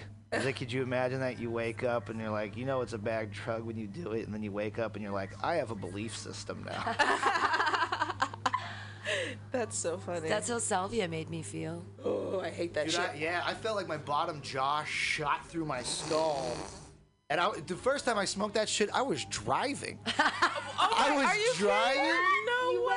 You talked to the aliens while you were driving? I was driving. That's insane. And I had That's really dangerous. I had this piece of metal that came off this thing that, like, you go fishing, you stick it into the ground, and then you hook the fish's lip and keep them in the water so they stay fresh or whatever till you're done.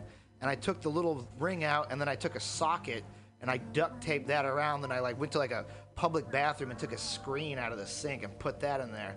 And I packed it, so it was like a fat one-hitter. Packed it full of salvia. I'm driving my 1987 Chevy Caprice Classic. I got the fiance, my buddies are in there. And I take it, and I hit it, and I hold it in, and I blow it out. And, like, I was like, I can't, I gotta pull. Oh, no. And then I was like, we gotta pull it. And I, like, pulled into Target. I parked in, like, 3 spots. And then I got super pissed off at everyone. I'm like, we gotta go to Target and pretend like we didn't do drugs. And I'm, like, trying to walk in, and I couldn't. I was, like, falling down. It was so bad. The first time I did it, we were watching Empire Strikes Back, and they were jumping out of the screen. And so, like, I'm going around in circles in my living room, like, Steve, what the fuck is this shit? Why'd you do this? Why'd you do this to me? Oh, my God. Like, the creatures, they're coming out of the TV. It was really weird. And then I lived on the 3rd floor. So I kept looking at the TV and then looking at the window and looking at the TV. I'm like, I should jump out of this window. Anytime that I'm so high and I'm talking about jumping out of the window, yeah, I'm not doing that shit anymore. I wanted to literally jump out the window. But you remember, you both remember the entire time, like, you never got taken to the other place? I remember, like, the emotions and feelings. Luckily, I never did enough of that shit to, like... It was, the thing is, I wasn't there. I wasn't lucid. I got, for whatever, I guess it was only like 8 minutes or whatever.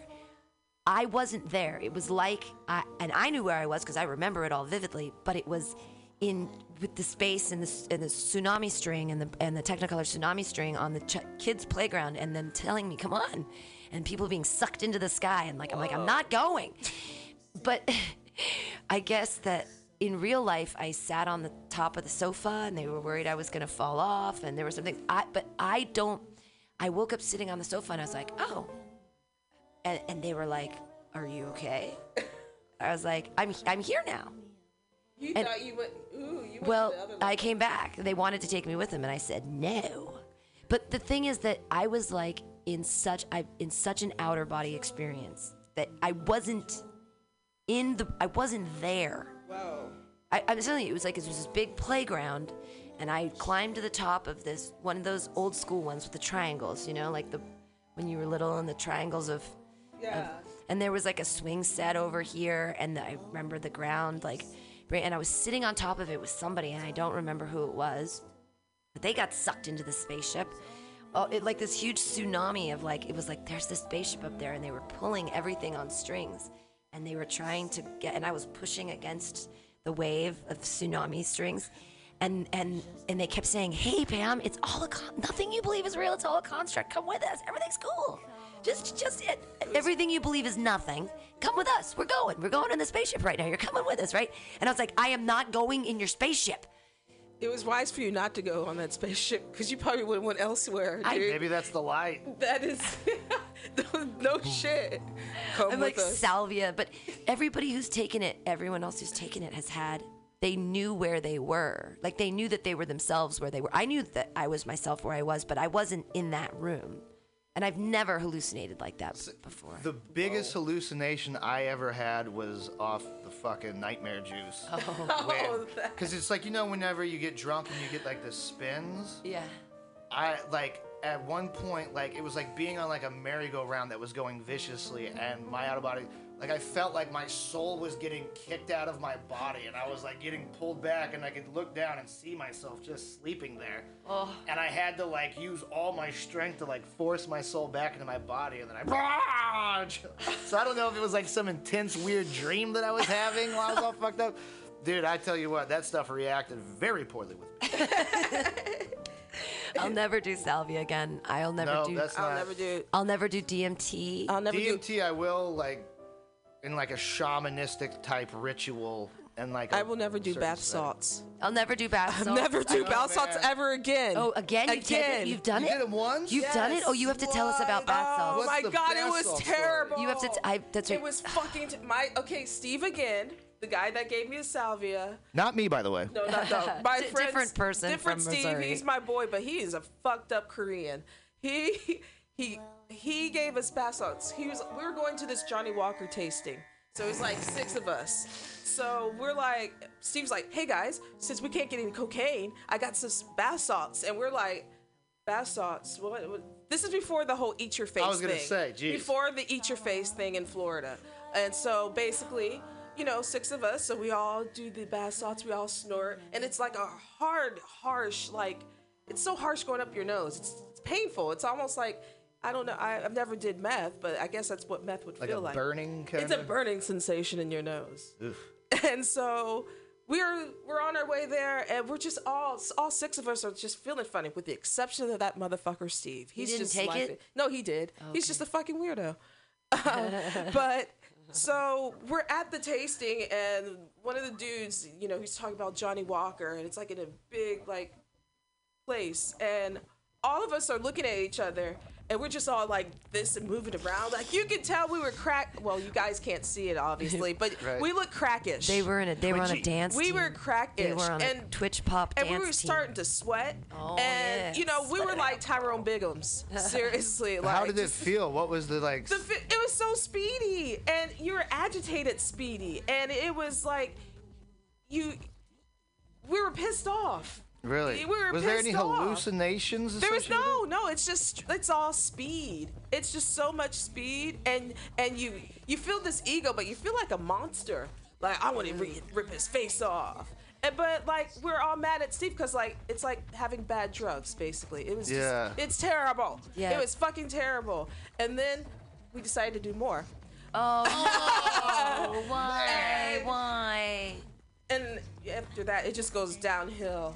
There was some arguing and some like tears. It was like a wave of emotion, but weird, And then agitated emotion. Johnny Walker. I mean, drinking And then we were whiskey. drinking scotch. I mean, everyone cries when they drink How scotch. classic. I mean, that's just what it. You got people like nice looking formal, and like we look crackish. And Right. we just Twitching like and sweating. Twitching and sweating. yes. I felt like and then Twitching and sweating. I could not sleep. I was like, it was terrible. And I was like still agitated, and I started cleaning stuff, and I'm like, this is almost as bad as meth. Because that is what it is. It's synthetic meth, y'all. It's synthetic meth. Synthetic meth. But Stop it. That might be the Is older, that the what new it ones is? like meth and LSD combined. Like that's where the face eaters come from. Yeah. These are the things that they manufacture in China, and they're just like one And it's thing legal. off, and One so little it's molecule. legal. It's fucking One legal. That shit molecule was, off. That sucks. It is. That It is like people the could worst come down ever. But And that's it's, what. But then people want to do it. The kids will do whatever. The kids are so bored. That's why meth is a problem in the Midwest, right? Because And like, here. because kids get bored. Yeah. I mean, and There's they. a big meth problem like on the West Coast, but I think Missouri, there's a big meth problem everywhere, man. Everywhere I go, Heroin- they're like, "We're the king of meth." I know, heroin is the East Coast, though. Yeah, well, actually, heroin now is coming in more because you see it more Because with the that pharmaceutical stuff so that gets them hooked. Right. The Oxycontin. Oxycontins. That should, yeah. Another thing I will not touch. I got a little hooked on those. Not bad, but like I actually had like an injury, and then I found that if I took more than the prescribed dosage, I felt great. And so yeah, I got into those for a minute, and then I didn't realize it was a problem until a buddy of mine like broke his hand in a party, and I was all excited, like, dude, you're gonna get some pain pills, man. You should kick me one or two. And he's like crying, his bone sticking out of his hand. I'm like, dude, it's gonna be good, man. It's gonna be good. This is awesome. I can't believe it. You're so lucky, dude. Oh, you're Sobriety. The pills we're talking. Dude, that shit fucking tears you up. Sobriety is the condition of not having any measurable levels or effects from mood-altering drugs. Yeah, see, so technically it's like I'm not writing sober because I still have CBD and Right. small Sobriety is continued abstinence from psychoactive drug use. Sobriety is also considered to be the natural state of a human being. That's a given good way at to put birth. it, a natural state. I haven't been in a natural state since I was probably 14 or 15 years old, and that's what I'm going for now. Like, once I get this 2 months of the no pot smoking, no drinking, then the next round is cigarettes and caffeine. We're getting rid of all this Nice. bullshit. Yeah. You're cleaning your body. Sobriety has specific meanings within specific contexts, such as culture of many substance use recovery programs, law enforcement, some schools of psychology. In some cases, sobriety implies achieving life balance. Life balance. All right. That's what. There we go. That's fine. See, life balance. I feel out of balance. I'm coming back more into balance, but I don't. It's not a struggle though. Like I enjoy it. Like that's good then. Because when I look at that, well, that's the thing is I believe strongly in the momentum. Like that's when you've been drinking for a while and you got all the momentum going with the drinking and you're like, maybe I should, but this is like my routine now. Right. And the thing is, like, since you've done it all, it's just like, okay, so let me try this, cleaning myself, changing the lifestyle, changing another chapter. Not saying that I'm not, once in a while going to partake or anything, but at the same time, you're going back to your balance, basically. It's almost like the same way I looked at acid when I was younger and first learning about hallucinogens. I now think about in terms of like not being in a natural state. Like, what is that like? I wonder what that would feel like. No nicotine, no caffeine, no THC, no alcohol, just me. Ugh, it sounds awful on paper. Aw. Yeah, but a lot of people can't do it. That's true. Or you can do it up into a certain point where something catastrophic or pressure gets coming and then you need something to help cope. I think that's the big. I mean, it's easy to be sober on a sunny Friday afternoon. We're having fun. I disagree. If it's a sunny Friday afternoon and I'm like, what am I gonna do with my day off? I'm like, fuck, what am I gonna do? Like, cause like, Bender's opens at 2. Like, yeah. I'm gonna go day drinking. Look what I'm gonna do with my beautiful day. That's sometimes on me on Sundays. I can't not. I mean, it's like I don't know what to do if I'm not. If I have a day off, I mean, I feel like sometimes even I take a lot of work with the babysitting on because I know I have to be sober for it.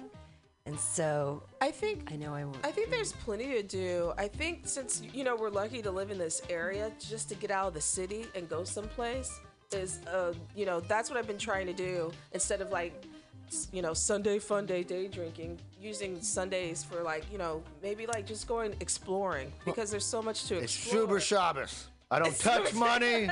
I don't do work. I don't answer the fucking phone, dude. Super Shabbos. Exactly. Well, dude, you're not even fucking Jewish, man. Now that that Jonathan's stupid football is over, I can't have Sundays back with him. They won't let me listen to any of the. I'm trying to get the rehab stuff up. And yeah, rehab bartender song. We can play that. I have it all up.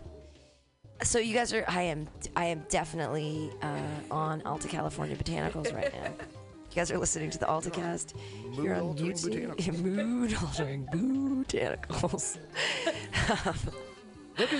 Right now, while you're listening to this, look in the mirror and say Botanicals 5 times and just look at your fucking face while you say it. You can't stop laughing. It's insane. This is the physical challenge portion of the AltaCast. This is rehab bartender song sitting at a bar here on MutinyRadio.fm.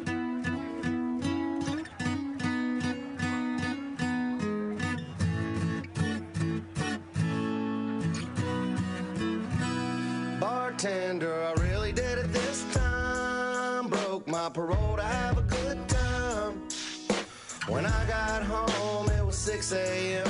The door was locked, so I kicked it in. She was tripping on the bed. Oh.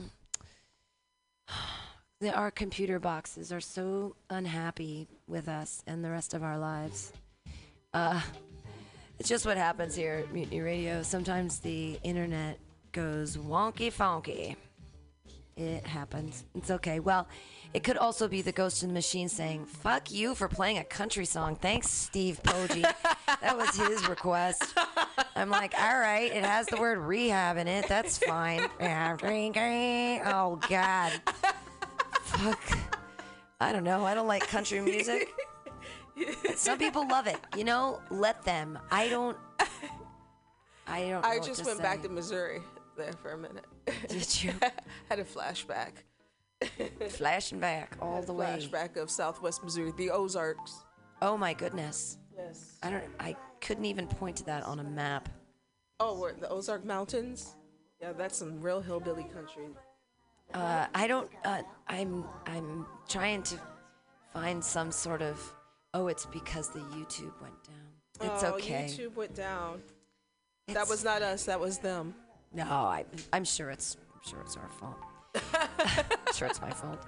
You guys are listening to the AltaCast here on MutinyRadio.fm every Wednesday from noon to 2, followed by Y. Steinberg's Think, Grow, Love Radio. She's coming back. I'm excited for her meditation times. Yehudi and her meditation. Good stuff. So this is the AltaCast here on MutinyRadio.fm. I'm your host, Pam Benjamin. I'm joined by LaToya, the Sheriff of Truth Win. Hola. And Steve Poggi, comedian. I want Steve a cool Poggi. nickname like Sheriff of Truth. Man, I'm just fucking. You got Poggi. There Hey, you go. here's fucking old dumb face. That's what we got. We're gonna sobriety. I usually equate sobriety with meaning stick in the mud, but it doesn't have to be that way. No. Well, speaking of stick in the mud, can we talk about the game so I can maybe get some Yeah, ideas from absolutely. the listeners? Yeah. Okay. You can give us a call 415-550-0511. So here's how the game works. Being sober and excited, the person that I have an interest in now is not it's the same thing. Like, they're not sober. Like, they're far more tame in anything that I've ever done. Like, they've been told what to do their whole life through academics and everything else, and I've never listened to anybody. So we're going out on this date, and we're going to go to Point Reyes and do like trail walking. So we're both performers, so I decided to make up this little game to help the date kind of move along, break the ice, and act kind of goofy and silly and stupid. So the idea being is you have like a plastic bag, and then you have these things printed out, and they're all rolled up, so it's just like a plastic bag with a little paper balls in there. And then you take turns drawing one of the things, and then you have something to do. So the ones that I have so far. Do you need some ribbon? You can take some ribbon from us so you can tie them. In the little box, there's ribbon. I'll give you ribbon so you can tie them. Make them look like antique like little scrolls. No, because then you're going to get in there to shuffle them all up, and they're going to come apart. No, they won't. Not if you tie them with a little bow. Well, here's the thing. After you do the thing, you have to eat the paper. I didn't just talk about that. No. Yeah. So these are the activities. It's a combination of activities and questions. And it's kind of like at midnight, to where like you're going to get points, but the points don't really matter. So the first one is slow dance to a David Bowie song. That was top priority. I wanted to put that out there. Tell an embarrassing story. List your pet peeves. Who has been the biggest influence in your life? What should I know about you that I'd never think to ask?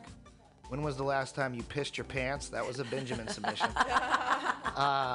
Howl like a wolf for 10 seconds. Tell a story from your childhood in the Christian Bale Batman voice. Have a photo taken of you with T-Rex arms and post it to Facebook. Say a comic saw a comet on circa closed circuit closed captioning 5 times fast. Do your best river dance for 30 seconds. Tell a story when you were scared as a pirate. Draw a dirty picture on the trail. Rap about pizza for 30 seconds. Oh my God. Staring contest, reciting movie lines. First one to laugh loses. Best Chewbacca impression. Tell a stranger your spirit animal. And if you got $10 million, what's the first thing that you would do? So, and then also there's like reversals, or take 2 things. So if you have any more ideas of what you can, what would be fun to do, let me fucking know. However you do that. Nice.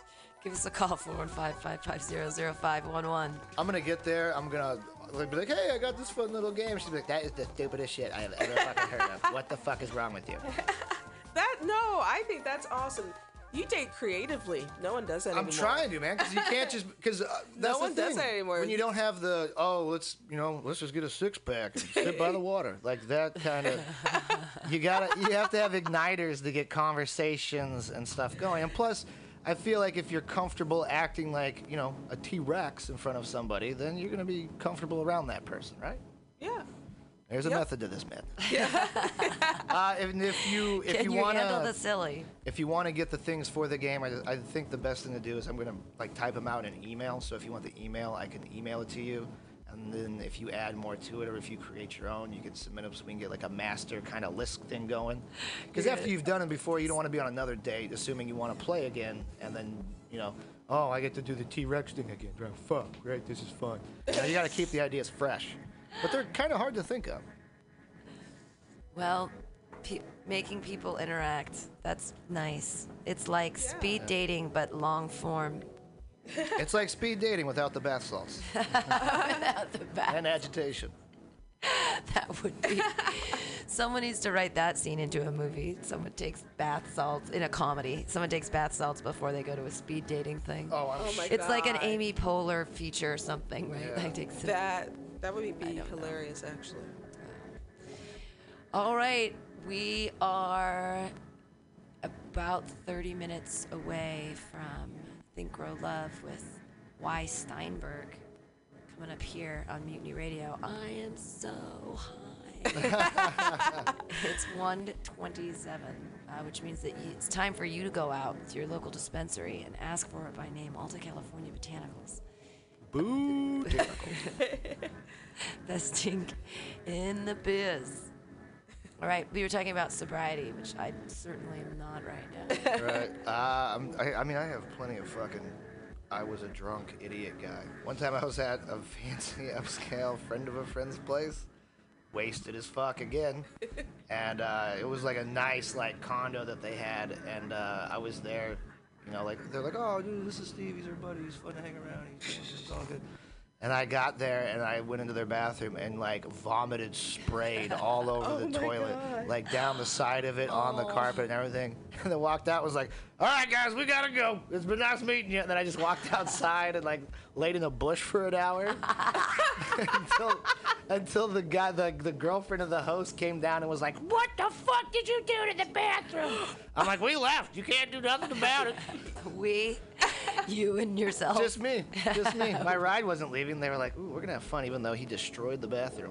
Oh, my God. Wow. You didn't even try to clean it up. I didn't have wherewithal. I didn't know anything. I was so embarrassed that this happened because I was like, oh, I got to puke, but I wasn't expecting it to, like, spray out like a radius. Did you not open the seat? No, I don't even think I crouched down. I just went, and fucking doused everything with Cheetos or whatever I ate. All your DNA sprayed. Oh, man. And your Doritos. There was that. There was one time we played beer pong, but we had Captain Morgan in the cups. Jesus. And I was drinking Camo XXX tall cans. For a while, I had a thing for horrible liquor. So, like, Colt 45, King Cobra 40 ounces. Some bullshit. Yeah, I thought I was tough by drinking this shit. No, it was just very unpleasant to be around. Oh, no way. I don't like malt liquor. It does not go with my self. I Gestalt. don't. I can't Hell do it. no.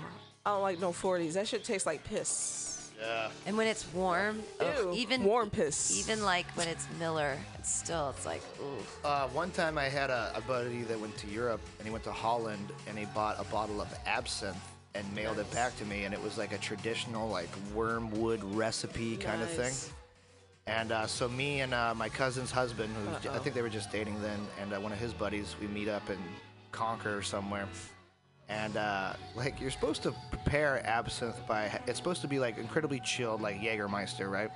And you're supposed to pour it over a sugar cube to kind of cut out some of the bitterness, and like with water and stuff, and like they have special absinthe tools that you use. You light the sugar on fire, and then this shit sat in my car in the sun for 2 days. Then we poured it into fucking oversized wine glasses and shot it. What? And it was funny. I fucking choked it down, and I thought to myself, I don't hate myself enough to drink this like regularly. And then the cousin's husband put it in, and it just came right back out. And then he thanked me for it, and I was like, that's pretty nice. Like, I gave you something that made you throw up. Like your body reacted as if it was Drano. Oh my! He thanked me for it. Oh hell no! Well, I had it at a bar here in the Mission years ago when it became legal or whatever here. And some absinthe company was having a party, and They were like $12 a piece, and they were doing it with all their sugar and all their shit and blah blah. And I'm like, $12? Jesus, it's not worth that much to me. I think Marilyn Manson got into the absinthe market for like a little while. He had his own absinthe. We used to have absinthe at the bar that I worked at in Chicago, and we used to do it the classic way like that. It was really fun. It was C.S. Lewis was really big on that shit when he was doing the line Was The Witch he? in the Wardrobe, I think. Wow, I think that's cool. how I had first encountered it, was looking at his Wikipedia page. That's cool. Yeah. Because C.S. Lewis was super Christian. Anyway, we don't have to get So there into we that go. today. Winding down here on the Botanical Dash. Jesus wasn't sober. He loved wine. Yeah, exactly. He was a good dude. Yeah, he liked wine, man. We should say something about David Bowie and stuff. Yeah. You were sad about Oh it. yeah, dude, I cried like a little baby You for about a day. cried? Oh yeah, dude. He's like he's one of my favorite heroes. Really? Totally was, yeah. My aunt took me to go see him with 9 Inch Nails when I was 14 at Riverport Amphitheater in St. Louis. Oh shit! Now it's like fucking Old Navy Fun Zone or something. Some corporation bought it. Of course they did. This is in St. Louis, by the way, and it like changed my life. It really did. It's really Was weird. Bowie Like, headlining? Yeah, had it was to the have been, outside. right? It was the outside tour. Outside Lands? No, outside tour. Oh, outside tour. His album, the tour. Oh, Yes, okay. yes, I yes. see where you're. And it was just, the opening band was just awesome, too. It was just, yeah, it was really like one of those experiences, like when you see one of your favorite artists and you're just like frozen. It was like that, you know. And I have everything by him, everything. And I keep spinning around in this chair, so. But like, you know. I'm sorry for your loss then. Yeah, everyone's been like saying that to me, like I knew him. But it's weird, like I've been reading some like the feeds and stuff, and like I'm not the only asshole that feels that way. So No, yeah. actually, I've been really surprised about the reaction to his loss because, like, you know, Lemmy just died and Scott Weiland just died, but like, there hasn't been the outpouring of emotions. Natalie like Cole Bowie. fans. No, Where Natalie are Cole, they? yeah. But I feel like a lot more females were into David Bowie than they were necessarily like Lemmy or Scott Weiland. So I don't know if that has like. It seems like that it helped someone through some sort of time or something. It did, well, if you know, the thing is, it's just like it, you know, his artistry of things too, you know, and what he did, you know, and not even just in the music, but in art form and politically, you know, he was talking about. He came out on MTV back in 1983, and he asked them why they didn't play black videos. And there's an old clip of it too that's been posted Really? all over Like the on place. Yeah, oh yeah. And then, you know, even with like, you know, saying that he was bisexual when it was like at a time when it wasn't acceptable to even be that or come out or play with it, you know, that's something to think about, you know, androgyny, you know, that's an art form, you know. You know, a lot of my boyfriends used to wear eyeliner, so There you go. you know, there I go.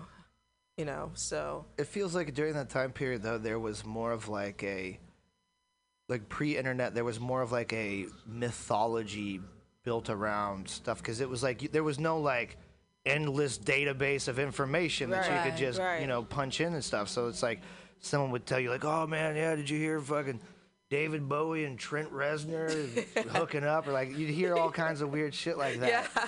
And that's just like all just gone. yeah, it's like playing telephone. Yeah. Yeah.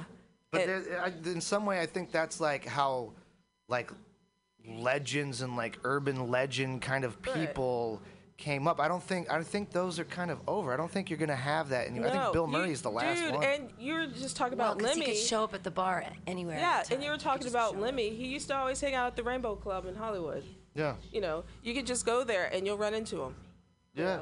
But it's like you don't. There's no. Everyone now is a brand. Yeah. Oh, yes. this is yes. the brand. there What's we your go. logo for your brand? It's not about the music. It's about how many Cokes can you sell? And not even music. It's all artists now. Everyone's.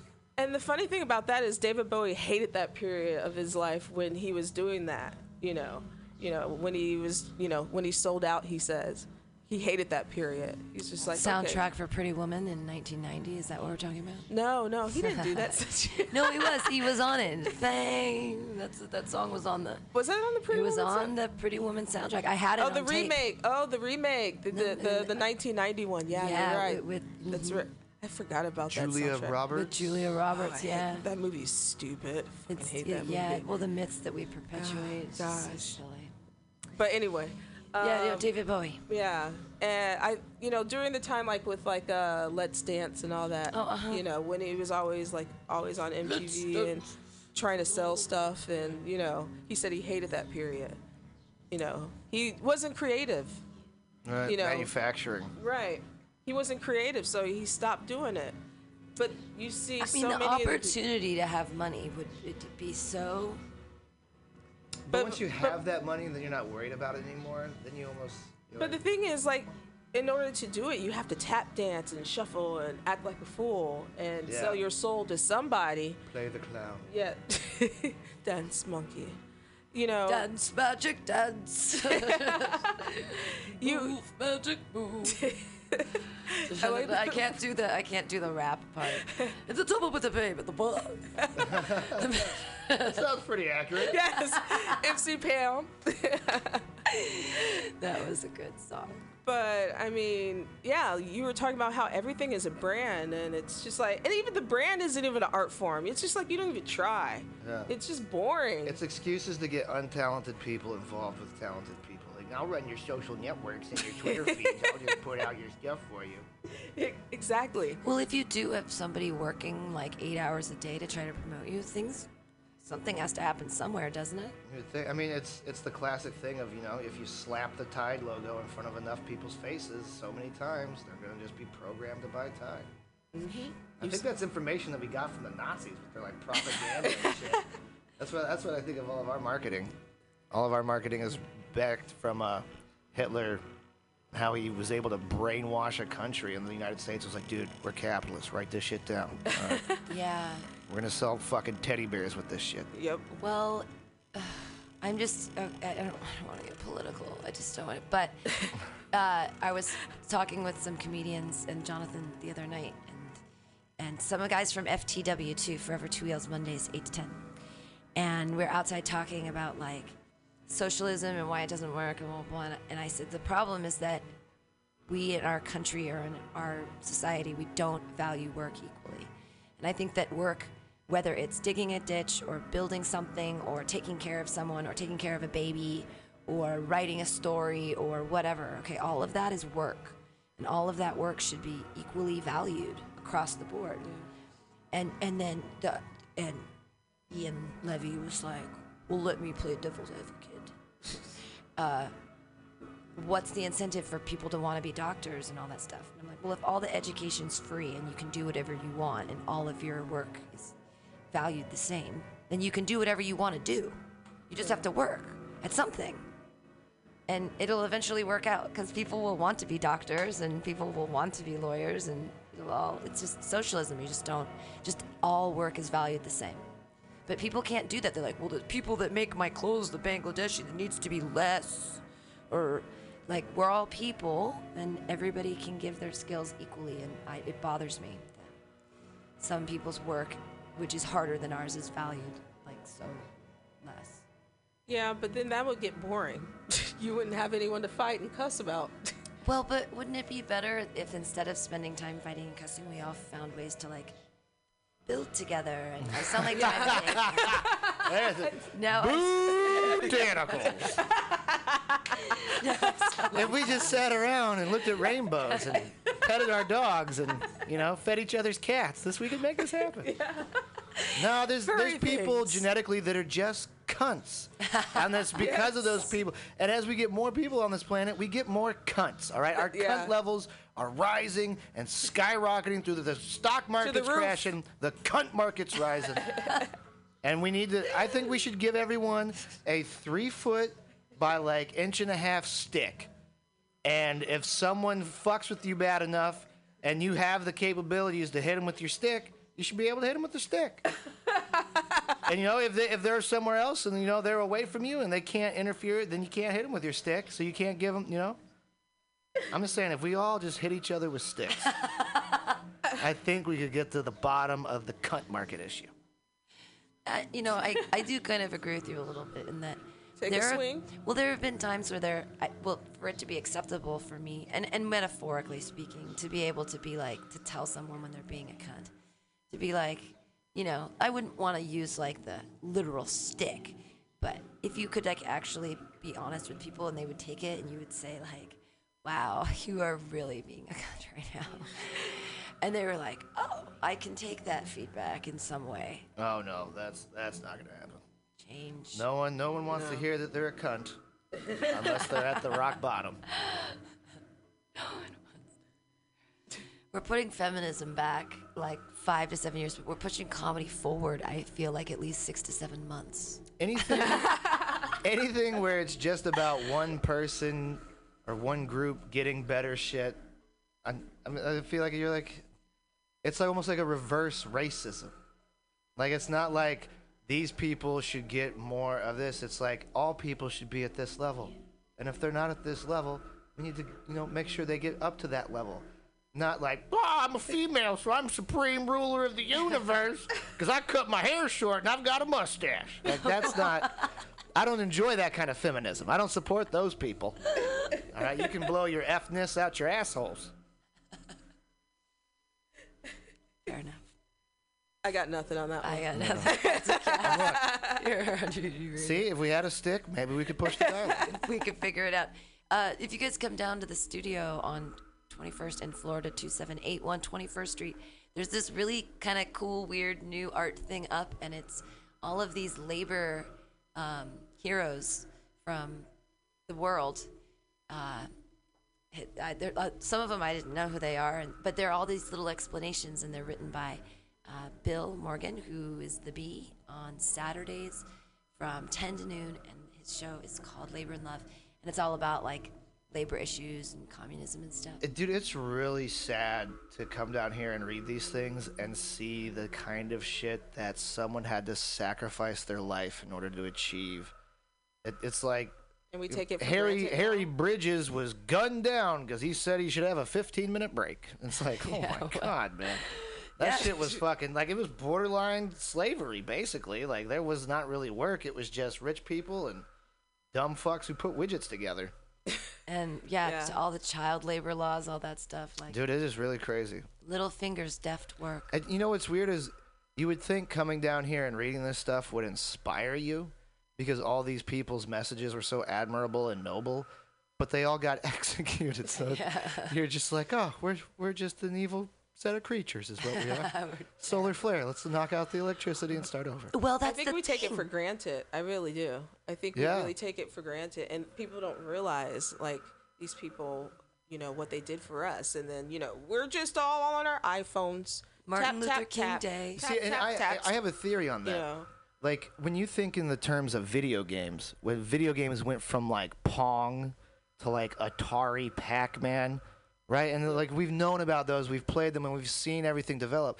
But now there's kids that come out, and the first video game they play is Call of Duty 8, where they're stabbing people in the face, and, but it's like, that's their video game, and they don't appreciate the other stuff necessarily, Absolutely. Yeah, I agree. You brought it back to video games. Dude, it's all about the Mario Bros. But the thing is, I'm balanced because I still appreciate my Atari. I got Nintendo